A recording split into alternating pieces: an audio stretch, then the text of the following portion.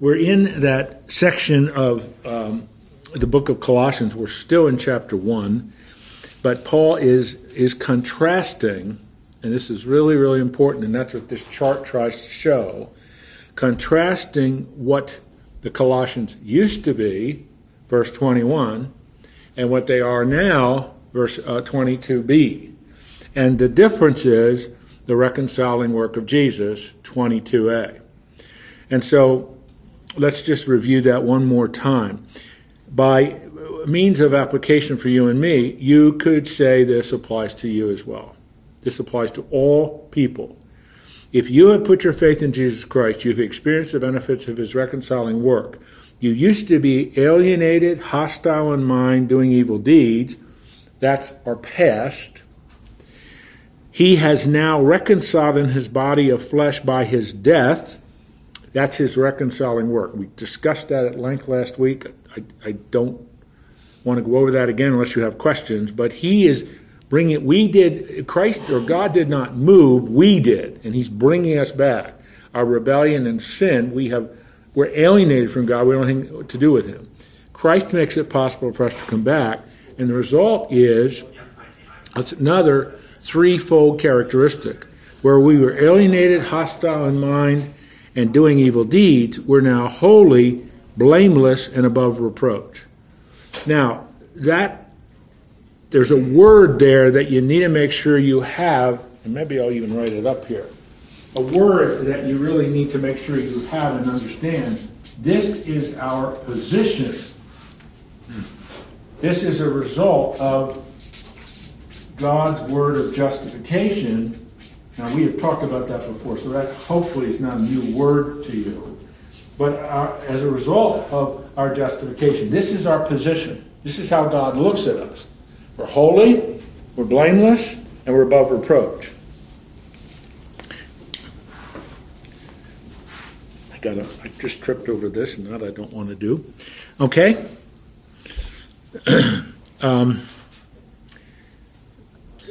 I guess I'll ask, are there any questions? Do you understand that?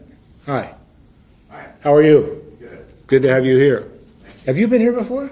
No. Okay, what's your name? My name is Bill Reese. Hi, Bill. This is the group. I know a couple people here. Oh, I'm sorry to hear that. That's good. It's a wonderful group. It really is. But this is it's an amazing 2 verses. I mean, it really is.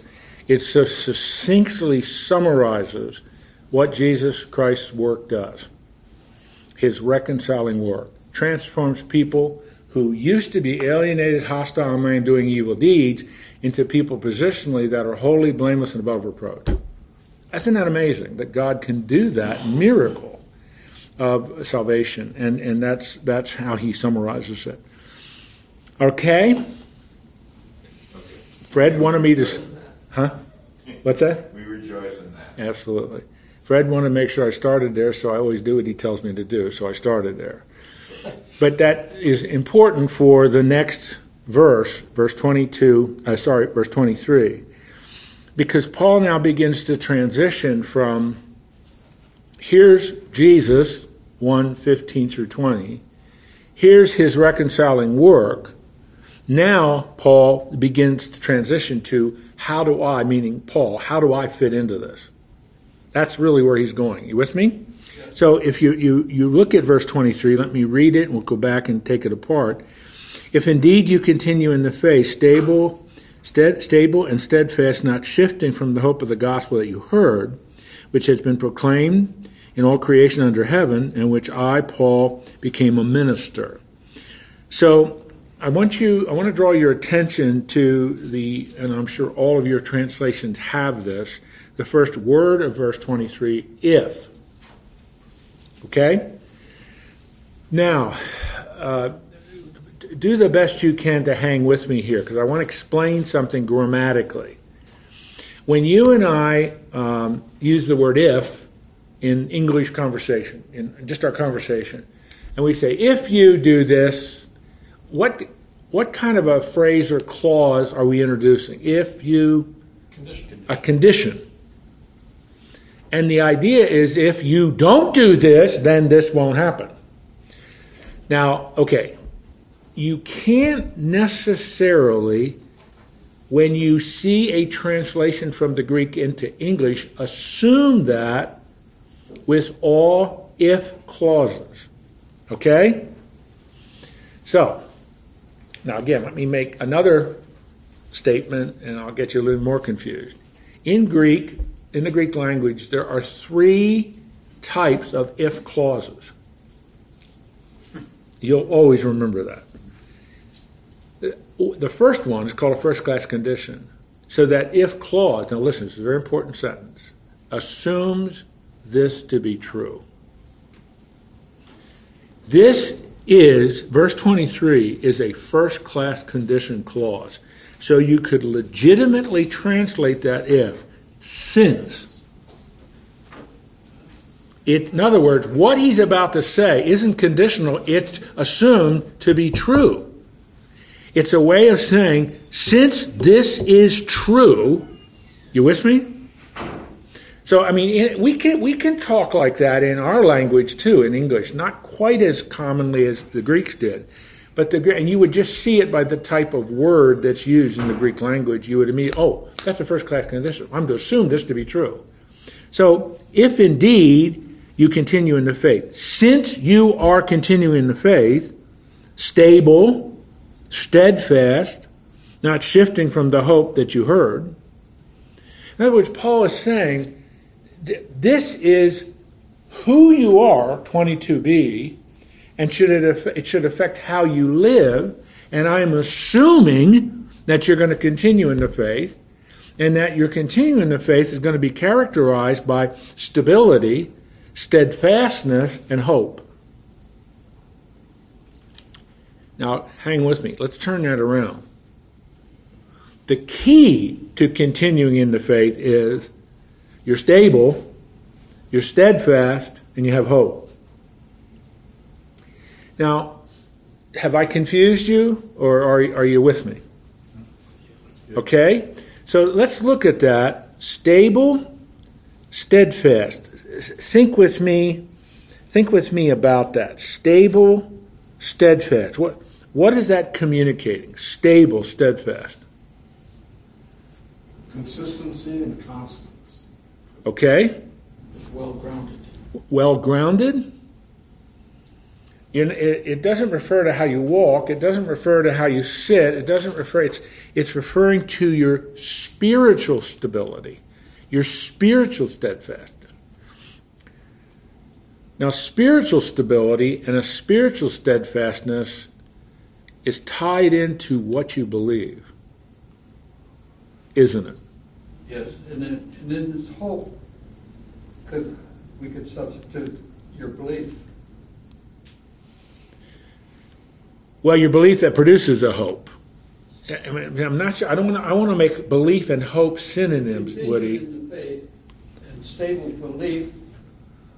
Stable and steadfast belief, not shifting. Right.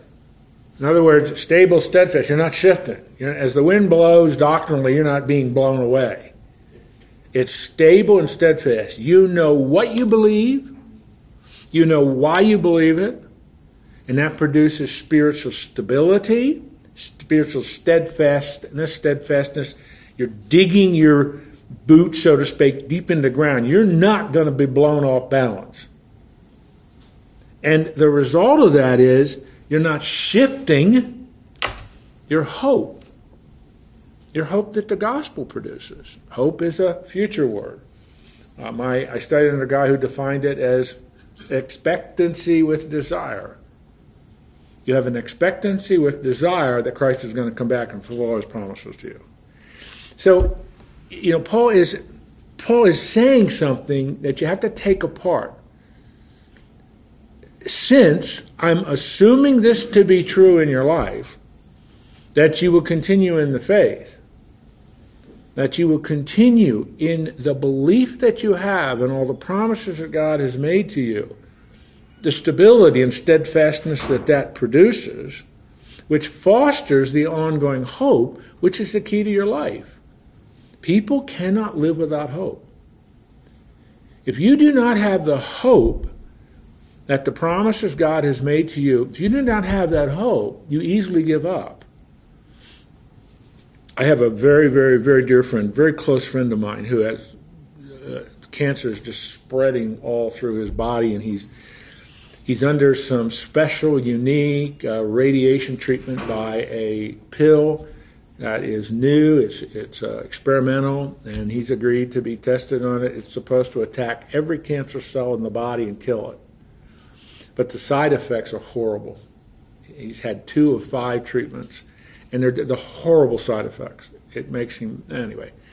And, the thing that he I talk to him or email or text almost every day, one or the other, just to see how he's doing. And he just always thanks me, one, for the prayers that Peggy and I pray for him every morning. But secondly, he says, if I did not have my hope in Jesus, I couldn't get up in the morning. Amen. Even I get up and throw up and feel nauseous all day if I didn't have the hope in Jesus. My friend is keying in on what Paul is saying here. It is his hope that helps to produce the steadfastness and stability that enables you to continue in the faith. In other words, since I'm assuming you're not going to give up, that you're going to remain stable and steadfast, always characterized by hope of the gospel that you heard, which is spreading throughout the world. And Paul says, by the way, I'm a minister of that hope, which is transitioning to verse 24, where he talks about himself. All right. So your assignment for next week is paraphrase verse 23 in your own words. Put it in your own words and apply it to yourself. Is that true of you? Because the reconciling work of Jesus has done this. Here's what you used to be. Christ's reconciling work on the cross and shed blood and resurrection, etc., which produces your new position. You're holy, blameless, and above reproach. That's who you are. That's your new identity. Therefore, it should affect how you live. What does that mean? Well, since I assume you're going to continue in the faith, stable, steadfast, with hope that comes from the gospel, not shifting, not being blown away every time some new doctrine or new tragedy happens in your life, because that's what the gospel produces. And so it's a what's the word I'm searching? A refreshing reminder of how the gospel should affect how we live. It's not just some intellectual exercise, it's a transformational exercise that results in true life change. Revolutionary, radical life change. I'm rereading, I think I mentioned that last week, I'm rereading a classic that I had read and studied in graduate school, but called Evangelism in the Early Church by a British guy named Michael Green. It's a tremendous book. And I just reread the chapter, Tuesday, I think, in my office. I was just trying to reread a chapter each day. But anyway, he just talks about something. It was good for me to read that, because I think there's a tremendous comparison between the first century church, for example, in Corinth, and the 21st century church in America. There's a tremendous parallel there. They lived in a cesspool, morally and ethically. They lived, unbelievable immorality all around them, total corruption, lack of ethics. Talk about draining a swamp. There was a terrible swamp in Corinth. Well, that's America. America is prosperous, just like Corinth was. Seemingly wealthy and affluent, you scratch the surface, you see monumental problems. That's the way America is today. So we can learn from that. And Green says in the book, it's really important for you to remember a couple of things. Number one, the Greco-Roman person really didn't have a faith and trust in their gods. They just went through the motions to placate their gods. They really didn't. They didn't have a personal relationship with Zeus, a personal relationship with Apollo or Venus. You follow me? Secondly, the Greco-Roman worldview, they made no connection between their belief system and ethics. And now I'm getting a little sophisticated here, but do you understand? What you believed about your gods really didn't have any relationship with how you lived. It really didn't. And so into this comes Christianity. And you think about that like you read in Acts 17 where Paul's in Athens. But into it comes Christianity and saying, listen, I want to tell you, the God I represent has no resemblance to your gods at all. He's a personal God. He loves you. He wants a relationship with you. That's why he created you. He's concerned about everything you do. And there is a tight connection between what you believe and how you live. Belief system is tied to ethics because it matters to God how you live. And the Greco-Roman people are saying, what? We've never heard of anything like that. What are you talking about? And so they start to see the early, this is another thing Green talks about, they start to see the early church. And this is still in the first century. But even in the early church, when a plague hits the town, everybody runs for the hills. What do the Christians do? They stay and care for the sick. They see the church, because the Greco-Roman world was very much a throwaway culture. You don't like your kids, you put them out in the mountain and let them die. The early church would go out and rescue those babies. And they're seeing people living totally different than anybody else around them. And so they're seeing the connection between what you believe and how you live is real. Belief and ethics are tied together. And so the revolutionary dynamic of the church, and they see the church caring for and ministering to the poor, which the Greco-Roman world could have cared less about. What's the church doing? It had a social conscience that's transforming society. And I'm saying all that because in a real sense, you and I have to re-examine how is the early church doing this? Because they lived in the same kind of culture you live in. Sexually, it's a cesspool. Corruption, ethical, fraudulent behavior, corrupt nature. And you see, oh my goodness, can we learn from that? And that's what Green's trying to do in that book. And so that's what Paul is saying here.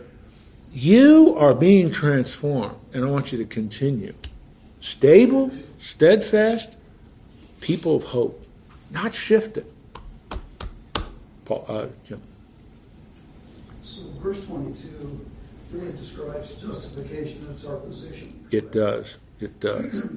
The results of our justification.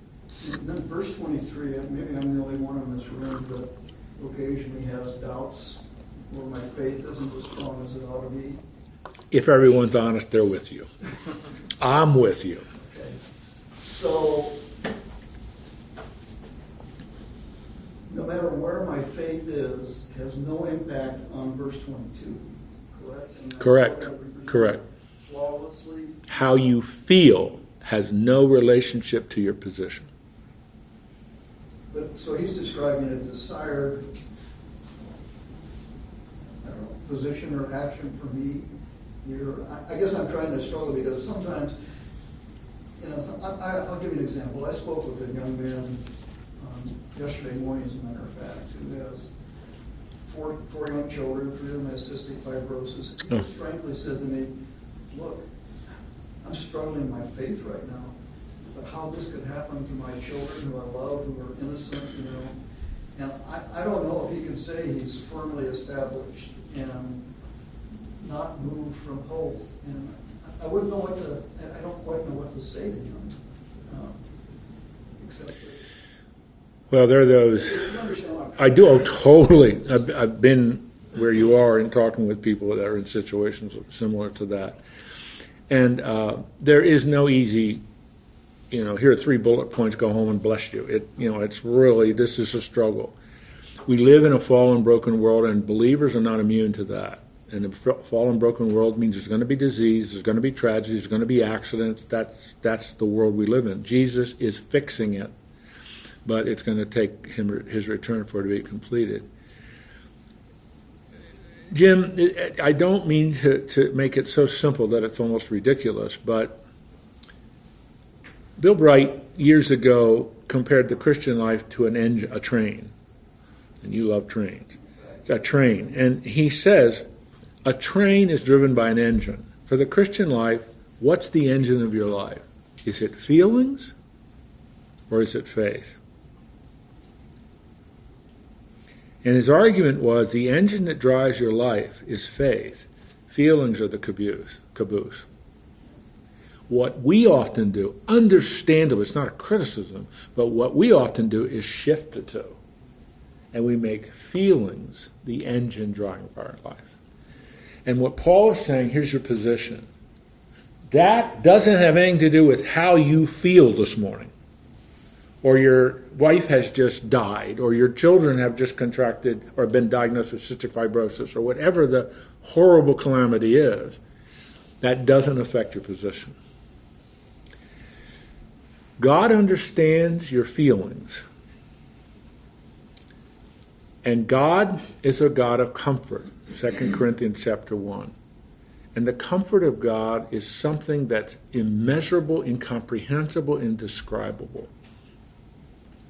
But God knows, in second chapter of Hebrews, 4th chapter of Hebrews, in all ways Jesus is like us, and he knows what it's like to suffer, to be lonely, to hurt. Now, they're all the truths, they're all the facts, they're all the truth claims of Scripture. And for a person like your friend whom you talked with the other day is an example of they're experiencing the roller coaster dimensions of living, of life, and it's hard. Among other things, I'm sure you're doing this, your prayer is, Lord, strengthen this guy's faith. Help him to remember who he is, and from eternity's perspective, God's going to make all this right. But still, I mean, there are things that he knows that, I'm sure. But one read 23 and see it as an instruction rather than a statement of where you are. You should continue in your faith. you should continue. You must continue. This is not an original statement within. Don't give up on God because he hasn't given up on you. I mean, the doubts are real. Os Guinness, a number of years ago, wrote a great little book, and the title of the book is Doubt. And part of Guinness's argument is God uses doubt to strengthen our faith. Because we have doubts. And among other things, your friend is saying, is my God really good? I mean, maybe he didn't say it. Maybe he didn't articulate it that way. But in a very real sense, that's part of what he's struggling with. Did you say all 4 of his children have cystic? 3 of his 4 have cystic fibrosis. Okay. Naturally, I mean, if I was a dad, I would ask, wow, is God really good? 3 of my kids have cystic fibrosis. Job could have asked that too. God really good? All my kids are dead. Mm-hmm. They're dead. All 10 of his kids. Every evidence of God's material blessing in Job's life was gone. All he was left. When you have a Job experience, And that's when the test comes. well, yeah, I mean, that's when you're going to question. yeah. And that's Satan's number one sentence. Actually, is God really good? That's what he confronted Eve with. He said, "Listen, Eve. Listen, is God really good? He's trying to keep this from you. He doesn't He's have trying your. to keep knowledge from you, and so he must not be good." He doesn't have your best interest at heart. Yeah. Sometimes You know- when I look at my circumstances in an instant, just that point in time, the questions come. Yeah. But as you look at it from the perspective of time, maybe look back over, you see God's wisdom, Yep. God's goodness prevailing. But it's always at that moment of crisis or question that Understandably so, absolutely. We have a very, really, really close friend of Peggy's. I regard them as friends too. But a number of years ago, she was in an automobile accident. A guy who was texting hit her. It was one of those horrible things. And as a result of that, among other injuries, the one that's endured is her nerve from basically her neck all the way down the right side of her body. She is in constant pain. Constant pain. And every time Peggy calls her, she says, "Where's the pain today?" "Oh, it's a 3 or 4. Most of the times it's an 8. She used to live with that. But I want to tell you, we've known them now for a number of years. And they will tell us this. We go out there frequently, and Peggy talks with her at least once a week. And this is what they say. We would never have grown this close to Jesus Christ if this hadn't happened. Now that's a fact. Now, when she's in the agony, some nights she can't sleep very well because of the pain. And so, but have there been doubts? Oh yeah, really, a lot of them. But just to hear them, I mean, Peggy and I have observed it. There's no doubt what God has done in their life in terms of their faith and their walk with Him. And so you look from eternity's perspective, God is saying, now please make sure you hunt your own saying, from eternity's perspective, God is saying, this was good for you. Now, isn't that horrible? I mean, humanly speaking, you can't say that. Let me give you another illustration. Johnny Erickson Todd, you'll know her name. Do you know who she is? When she was a teenager, she was swimming and she dove into a lake river area and she broke the vertebrae in her neck. I think it was the fourth vertebrae. So she's paralyzed from the neck down. And in her book, A Step Further, she goes through how she was angry with God, doubted His goodness, and all of that. I mean, she went through faith healers, everything. And she was so angry at God, she said, I've become an atheist. I don't want anything to do with it. Well, that didn't last real long. But she came to the point where she understood, okay, this is what God has permitted me. What does He want me to do with this? And again, if you don't know who she is, I'll tell you. The most fantastic thing about Johnny Erickson Tada is she now has a unique ministry to disabled people. And impacting disabled people all over the world. It's an incredible ministry she had. And she says, if I had not become a quadriplegic, I would never have developed this ministry. Because it's unique. How many people are ministering to disabled people? Very few. And then she made this extraordinary statement. I have come to the conclusion that being a quadriplegic is a good gift from a good God. You can't say that without the hope of the gospel. You can't say something like that. The world is going to look at that and say, you have a mean God. What good God would ever do that to a young teenage girl at the beginning of her adult life? That's right. But she's in her 50s now. Maybe she's even close to 60. I'm not sure how old she is. But she has an incredible ministry. She has a big ministry this fall out at Maranatha Bible Camp in western Nebraska. It's for the families of children who are disabled. And anyway, it's telling you more than you need to know. But there are the things, Jim, that you face that personally. You did, I know, when your wife passed away with cancer. But in just people's lives, as you get to know them, they're the kinds of things that naturally come up. And sometimes it's just to listen to them. Just listen, cry with them, pray with them, and allow God to help them keep stable, keep steadfast, keep energized by hope, not shifting. This young man clearly wants to do that, but he's struggling. I can't imagine what that would be like as a parent, to have three of your children struggle, because that's going to affect them the rest of their lives. And they don't, typically a cystic fibrosis child doesn't live a full life usually. So, yeah. Great. Thank you for bringing that up, Jen. It was an appropriate way to work through a verse like this. Okay? All right, Paul has introduced, and that's why I said the transition he makes is, of which I have become a minister, at the end of verse 23. So what I want to do, and I used up all of Joel's paper. Bruce Lawrence is very angry with him because I'm using that paper. But what I did here, I tried to give you a way of analyzing verse 24 through 29. So let me walk through this, and then we'll go back and take it apart.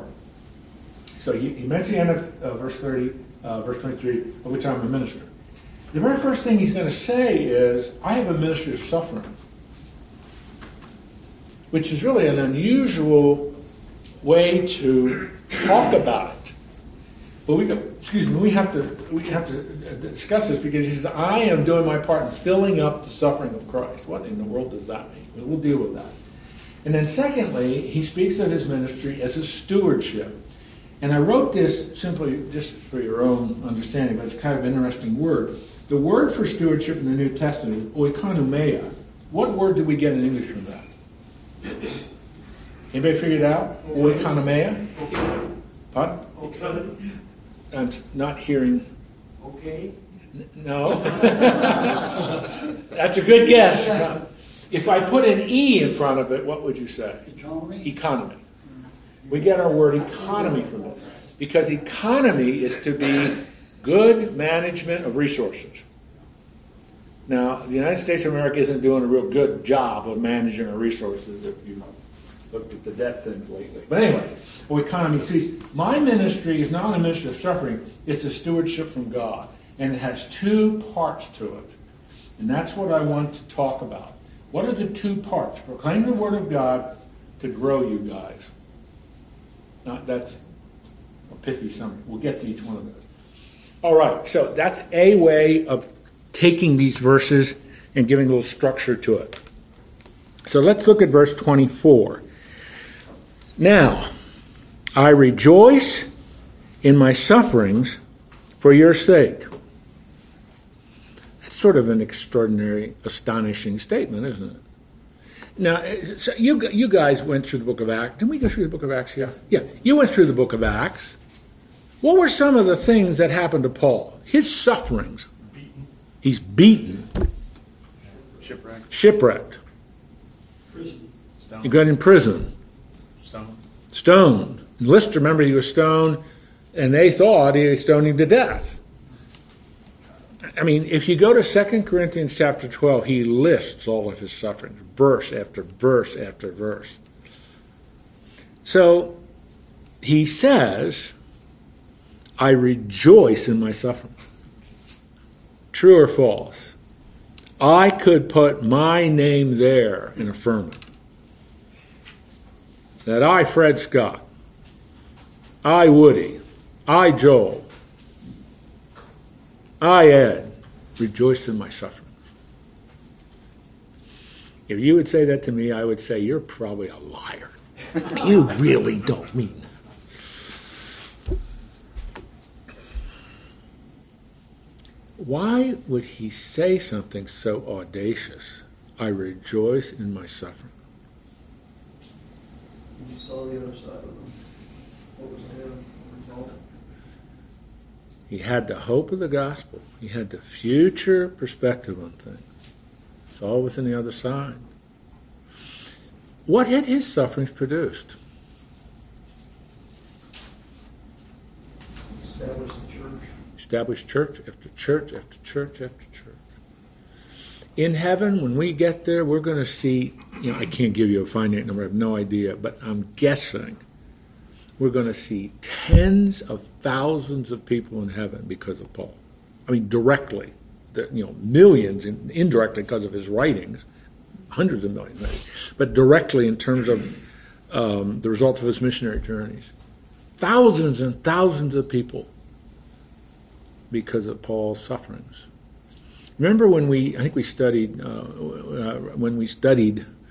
the missionary journey when they're in Philippi, I think it's Acts 16, when they're in Philippi and they get thrown into prison and the earthquake comes.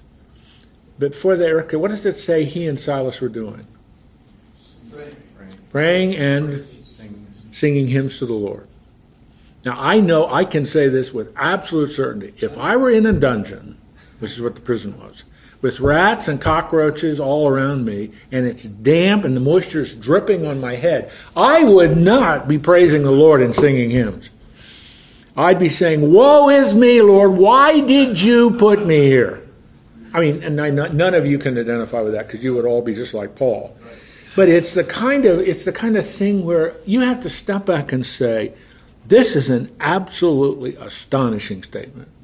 I rejoice in my sufferings for your sake. He will tell the Philippians, I'm in jail. In Philippians chapter 1, I'm in jail, but it's really good I'm there. Because the gospel is going out. They're members of the Praetorian Guard that have heard about Jesus. And people who were my colleagues, they're not taking my place. So it's good that I'm here. It's multiplying. Paul had such a different perspective of things than you and I do often.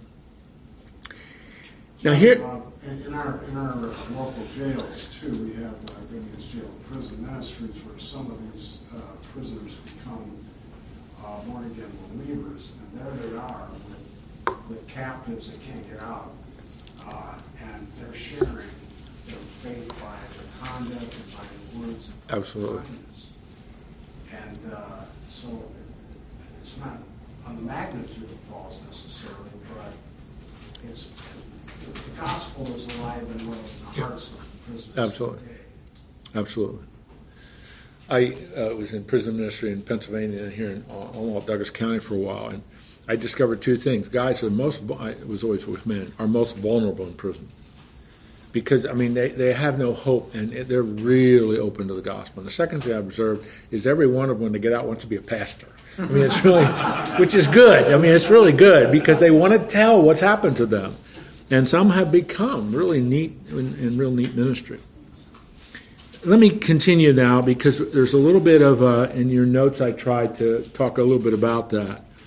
And in my flesh, meaning, in his body, as in his life, I'm filling up what is lacking in Christ's afflictions for the sake of his body, that is the church. Now, when you read that in English, you think, good night.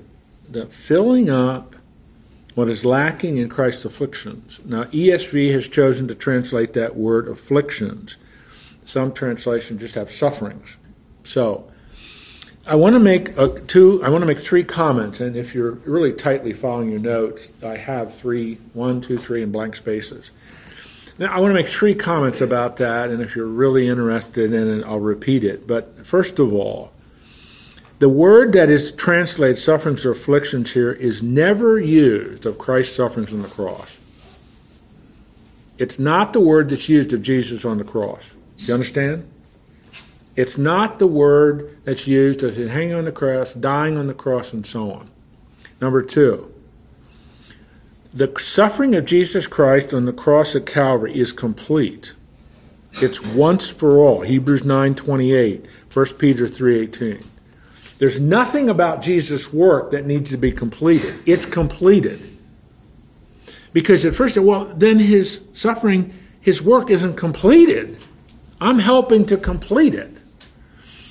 The third thing, and this is perhaps what is most relevant, the sufferings of Jesus' church are the sufferings of Jesus. In Paul's life, where did he hear that? When Paul meets Jesus on the Damascus Road, what does Jesus say to him? Why are you persecuting me? Was Paul persecuting the person of Jesus Christ in the flesh? No. What was he persecuting? The church. And so as the church is being persecuted and suffered, Christ is being persecuted and suffered. Jesus says to Paul, why are you persecuting me? And, that is what begins to change Paul's life. And he's transformed into the great apostle, Paul. So Paul is saying this: I am contributing to the suffering of the church. I'm doing my part in the suffering of the church, which is Christ's suffering. The church as the church has proclaimed the gospel, as the church has lived out the gospel, it has been persecuted. It has suffered. And Paul is saying, that's a given. I know that, Paul is saying. I heard my Savior say that. So I'm doing my part as a minister of the gospel of suffering in the name of Jesus, suffering for his sake, filling up what is just occurring throughout the world. And that the really unique and quite significant historical fact is that as the church suffers and persecutes, it's spread. Did you understand that sentence? Mm-hmm. As the church suffers and is persecuted, it spreads. Tertullian, one of the great leaders of the 2nd century church, said the blood of the martyrs is the seedbed of the church. And that was historical fact. As you try to wipe out the church, It spreads because you make the decision, if this is true, am I willing to die for it? And as people see the incredible temerity and courage and steadfastness of Christians, they say, there's something about this. And you've heard, I'm sure you know this, when Mao Zedong became head of the People's Republic of China, October the 1st, 1949, his first mission was to exterminate Christianity from China. Because Hudson Taylor and many other missions had just saturated China with the gospel. And so he took out, he slaughtered ultimately 60 million people in his consolidation of power. About 10 million of that 60 million were Christians. And he wiped out Christianity in China, right? No. Under Deng Xiaoping, when China began to open up, they discovered there are 150 million Christians in China. Hallelujah. Did Mao Zedong succeed? No. As they were persecuted, they became even more committed and more people came to Christ. And today, that's the struggle right now in China. Xi Jinping is trying to, well, we approve of these state churches, but these underground house churches, we want to wipe them out. They're trying to do that. Is he succeeding? No, he's not succeeding. I minister at a Chinese church here in town occasionally, and they're very involved in a lot of things that are going on in the underground church over there in China. And stories are absolutely incredible. Amazing what's happening in China. You don't hear about it in the news, even if you watch Fox News, which most of you do. You don't hear it on Fox News. But when you start to really dig into what God is doing, when there's persecution and suffering, it seems counterintuitive, but the church grows. I sat in a meeting of Chinese people who were Christians, and there were probably 12 around the table. And each one of them had a story of their persecution, and their faith was extremely strong. And partly because of persecution that they had Absolutely. to work for their faith. Absolutely.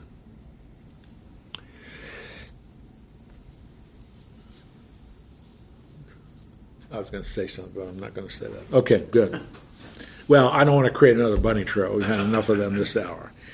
Do you need to talk with me anymore about verse 24? Paul sees part of his ministry as a ministry of suffering for the sake of the believers, for the sake of the church. Now, for you and me in North America, to be quite frankly, bold and almost audacious too, you and I have no idea what that means. You have absolutely no idea what it means. We don't suffer for our faith in the United States. Now, that may be changing, and that may change down the road. Peggy and I often talk about what our children, and now we have 2 grandchildren, what our children and grandchildren are going to face in 30 years. I mean, I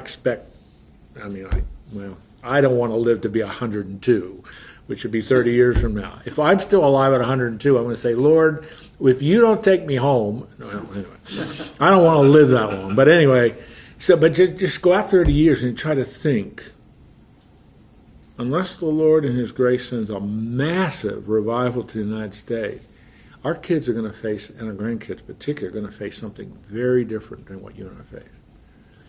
I'm astonished at what's happening. I never thought I would see some of the things I'm seeing culturally right now in the United States. I never thought I'd live to see it. And it's almost shocking because the secularism has triumphed in our country. That's the reigning worldview. Well, anyway, so it'll be interesting to see what happens. Maybe our kids will experience some suffering that we've never experienced. Now, verse 25. If you don't have any questions about the suffering, I'm going to leave that. I want to key in verse 25, of which I became a minister, the same word as in the end of verse 23. The word is actually diakonos. We get our word deacon from that. But then he says, according to a stewardship from God. So there's the word stewardship, oikonomian. We get our word economy from that. It's a stewardship from God. When you hear the English word stewardship, what comes to your mind? How strong of a word is that? What's the content of that word to you? Caretaker. Caretaker? Superintendent. Superintendent? Okay. Fiduciary. Only a banker would say that. Fiduciary. Yes. Fiduciary has very much the idea of trust, doesn't it? Yeah. Very much, an elder or a board member in an organization has a fiduciary responsibility to the stakeholders, to the government, to et cetera. So when Paul says, my ministry is a stewardship from God, God has entrusted something to me. God has given me a caretaker, superintending responsibility, and I am accountable to Him for how I carry it out. Right? Mm-hmm. So when he says a stewardship from God, God has entrusted something to him. God has given him an immense responsibility as a key individual. But Paul, and he says this, I am accountable to God. I am accountable to you, he will say, to his followers and so on. But I'm primarily accountable to God. And so it's important for you and me to understand that. If you own a piece of property, most of you have a home here, that's a stewardship from God. Would you agree with that? Please agree with that, because that is true. God has stewarded that, make that into a verb. He's stewarded. He's given you that. He's trusted you with that. What does he expect you to do? Take care of it. Manage it well. I'm serious. God has given you a reasonable amount of physical health. I'm the oldest person in this room, so my health is. I'm still good. I'm doing well. When I get up in the morning, that leg hurts and my back, where I had a herniated disc a year ago. But I'm doing much better. But it's still, I'm getting old. I'm starting to feel it. But it's a stewardship. My body's a stewardship. What does he do? He expects me to take care of it. Your time, is that a stewardship? Yes. Every one of us has exactly the same 24 hours. How you steward that is important to God. And so Paul will say in another passage of Scripture, an element of stewardship is this. 1 Corinthians 10:31. Whatever you eat, whatever you drink, whatever you do, do all to the glory of God. Amen. That's a stewardship. I do everything to God's glory. What's the first one? 1 Corinthians 10:31. That's a stewardship issue. It's not about me, it's about him. And so Paul says, my stewardship was given to me for you. That is, to make the Word of God fully known. That's verse 25 through 20. It involves the Word of God. Part of my stewardship responsibility, as Paul is saying here, is to make the Word of God known. Let me continue. To make the Word of God fully known, that is, the mystery hidden for ages and generations, but now revealed to his saints. And you say, wait a minute, mystery? And when you read that, you're thinking of Agatha Christie, or you're thinking of the greatest television program ever on, Columbo. That's mystery. That's not what it means. That's part of the challenge. What we're doing is we're transliterating a Greek term, mysterion, and bringing it into English letter for letter. And so when you read mystery, you're thinking, oh, that's something that has something to do with Poirot in Murder on the Orient Express, which is a great book and a great movie. You don't know what I'm talking about. But anyway, that's not what he means. It's something that was hidden. Something that was hidden, but is now revealed to his saints. What's the mystery that was hidden for ages and generations? Now, you have to think about this, but it isn't hard. The answer isn't hard. But what's been hidden for generations and ages? Jew and Gentile serving God. Jews and Gentiles equally serving God. Amen. Well, the whole covenant relationship of God in all areas, the Abrahamic, Davidic, and New. How about the person? Christ. Jesus. Prophesied. 357 prophecies about the first day of the night of Jesus in the Old Testament. But you leave the book of Malachi, do you know who it is? No, you don't know who it is. The Jews are looking for him. They know he's coming. He's called Messiah, but they don't know who it is. What's the very first verse of the New Testament? This is Jesus Christ. The genealogy of Jesus the Christ. Son of David, son of Abraham. So the mystery that's been hidden is now revealed. It's Jesus.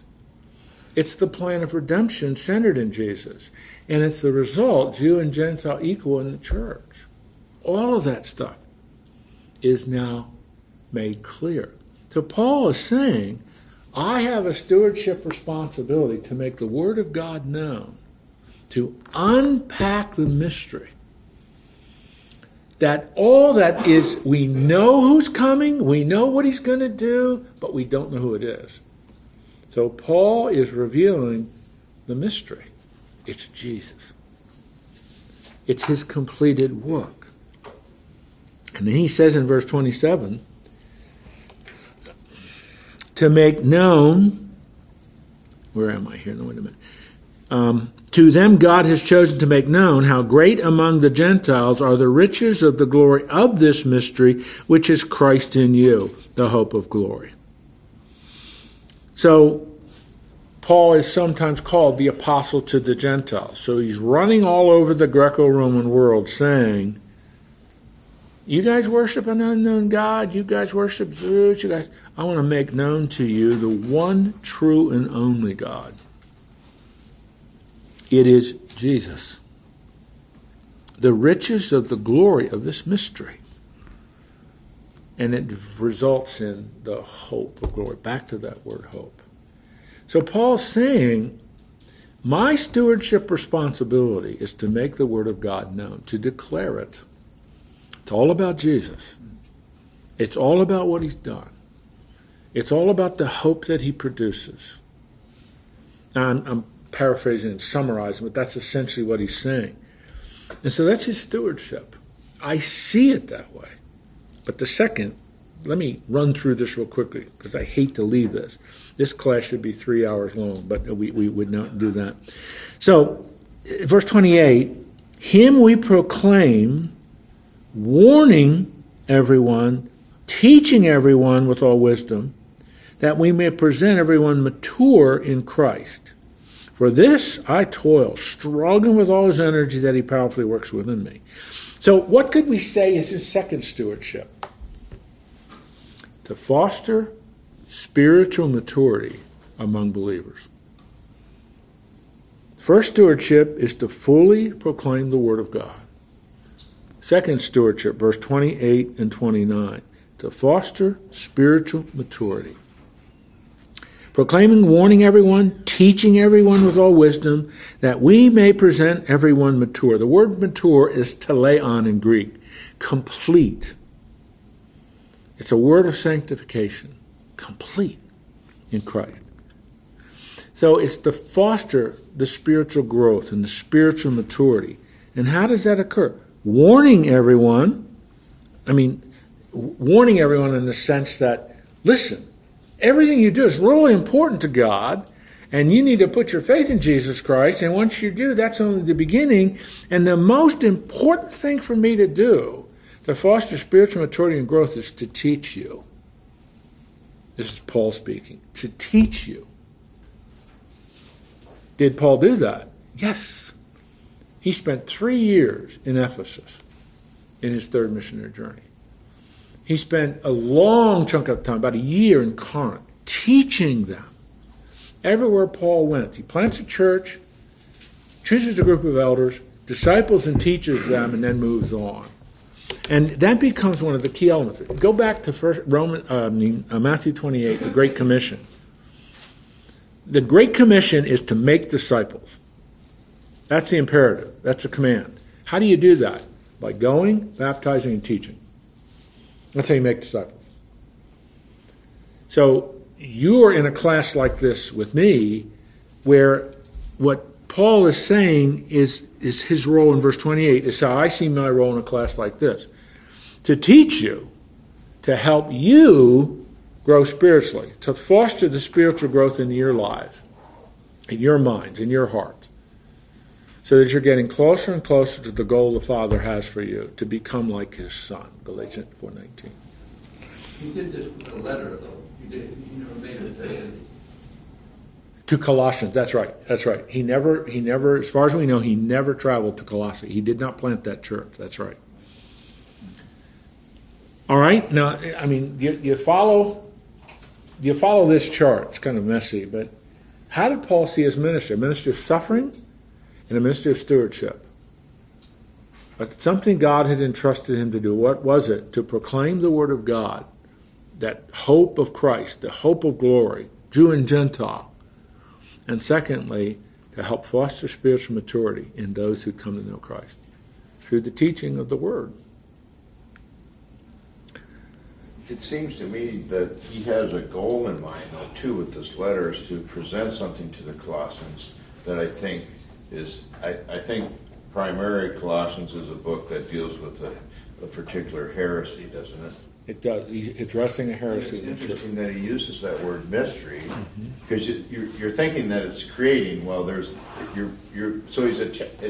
that word does attach to your mind this idea of some fuzzy thing that people don't know.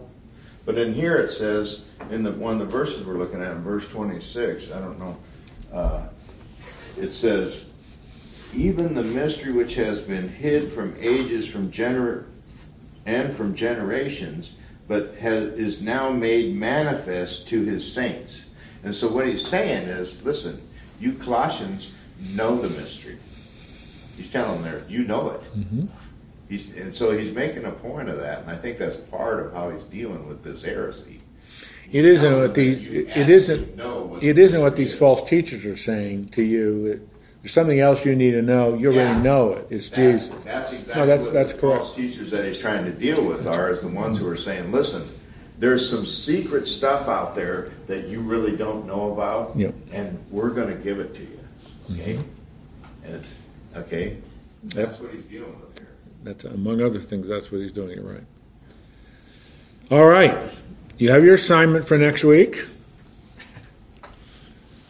Are you hanging with? I want to say some more about this next week because we're not done, but I wanted to get the framework of it all done, and we'll go back through that a little bit more next week. Now, next week, finally, after weeks and weeks and weeks, we're going to cross into chapter 2. We've been in chapter 1 for weeks and weeks and weeks. We're now ready to move into chapter 2 after I say a few more things. Are you with me in all this? Yes. Okay? Real good. It's rich, rich stuff. So I'll pray here and we'll get out of here. Heavenly Father, we thank you for the truth at the center of the mystery. The content of the mystery isn't complicated. It's not just for a few elite spiritual people. It's for everyone. It's about Jesus and what he's done for us. Hidden in the Old Testament, if the prophecies are there, we have clarity. But who it is and who fulfills it, we don't know until the New Testament. It's Jesus, the Christ. We thank you for that we know that. We thank you that I hope everyone in this room has appropriated his finished work by faith. They are a child of God. They're walking and growing. They're beginning to learn more and more each day the worthwhile nature of trusting and depending on him. We thank you for the truth that spiritual growth and maturity is possible. Thank you, too, that among so many things, we are energized by the hope that's within us. The hope that Jesus is coming back for us and going to keep all of his promises he's made to us. And we long for that, and we really hold on to that. I pray for this young man that Jim brought up a couple of minutes ago, dealing with just the realities of 3 of his children whom he loves and is probably willing to do anything for them with cystic fibrosis, questioning your goodness, doubting your goodness. Oh, Lord, help to minister to him. Give him your comfort that Paul talks about in 2 Corinthians 1. Give him a capacity to trust you and rise above the hurt and continue to hold on to his faith, his trust, affirming in his heart that you are good, that it's perhaps someday in eternity this will all make sense. Help him to really trust you and hold on to you. Lord, there's no other place he can go. Thank you that Jim is willing to meet with him, and just encourage him as well. We're all in this together. We all have individual issues and struggles. We all know people who are struggling with things of life. The difference between the Christian and the unbeliever is we have the hope and trust and confidence that our future is secure, that our position is secure, that our faith and trust in you cannot be shaken. We ask you to just help us to be men and women, men of complete confidence and trust in you, and men who will represent you well to a very needy world. So we trust you for all of this. Give us a good rest of this day. Dismiss us with your blessing. In Jesus' name, amen. Amen.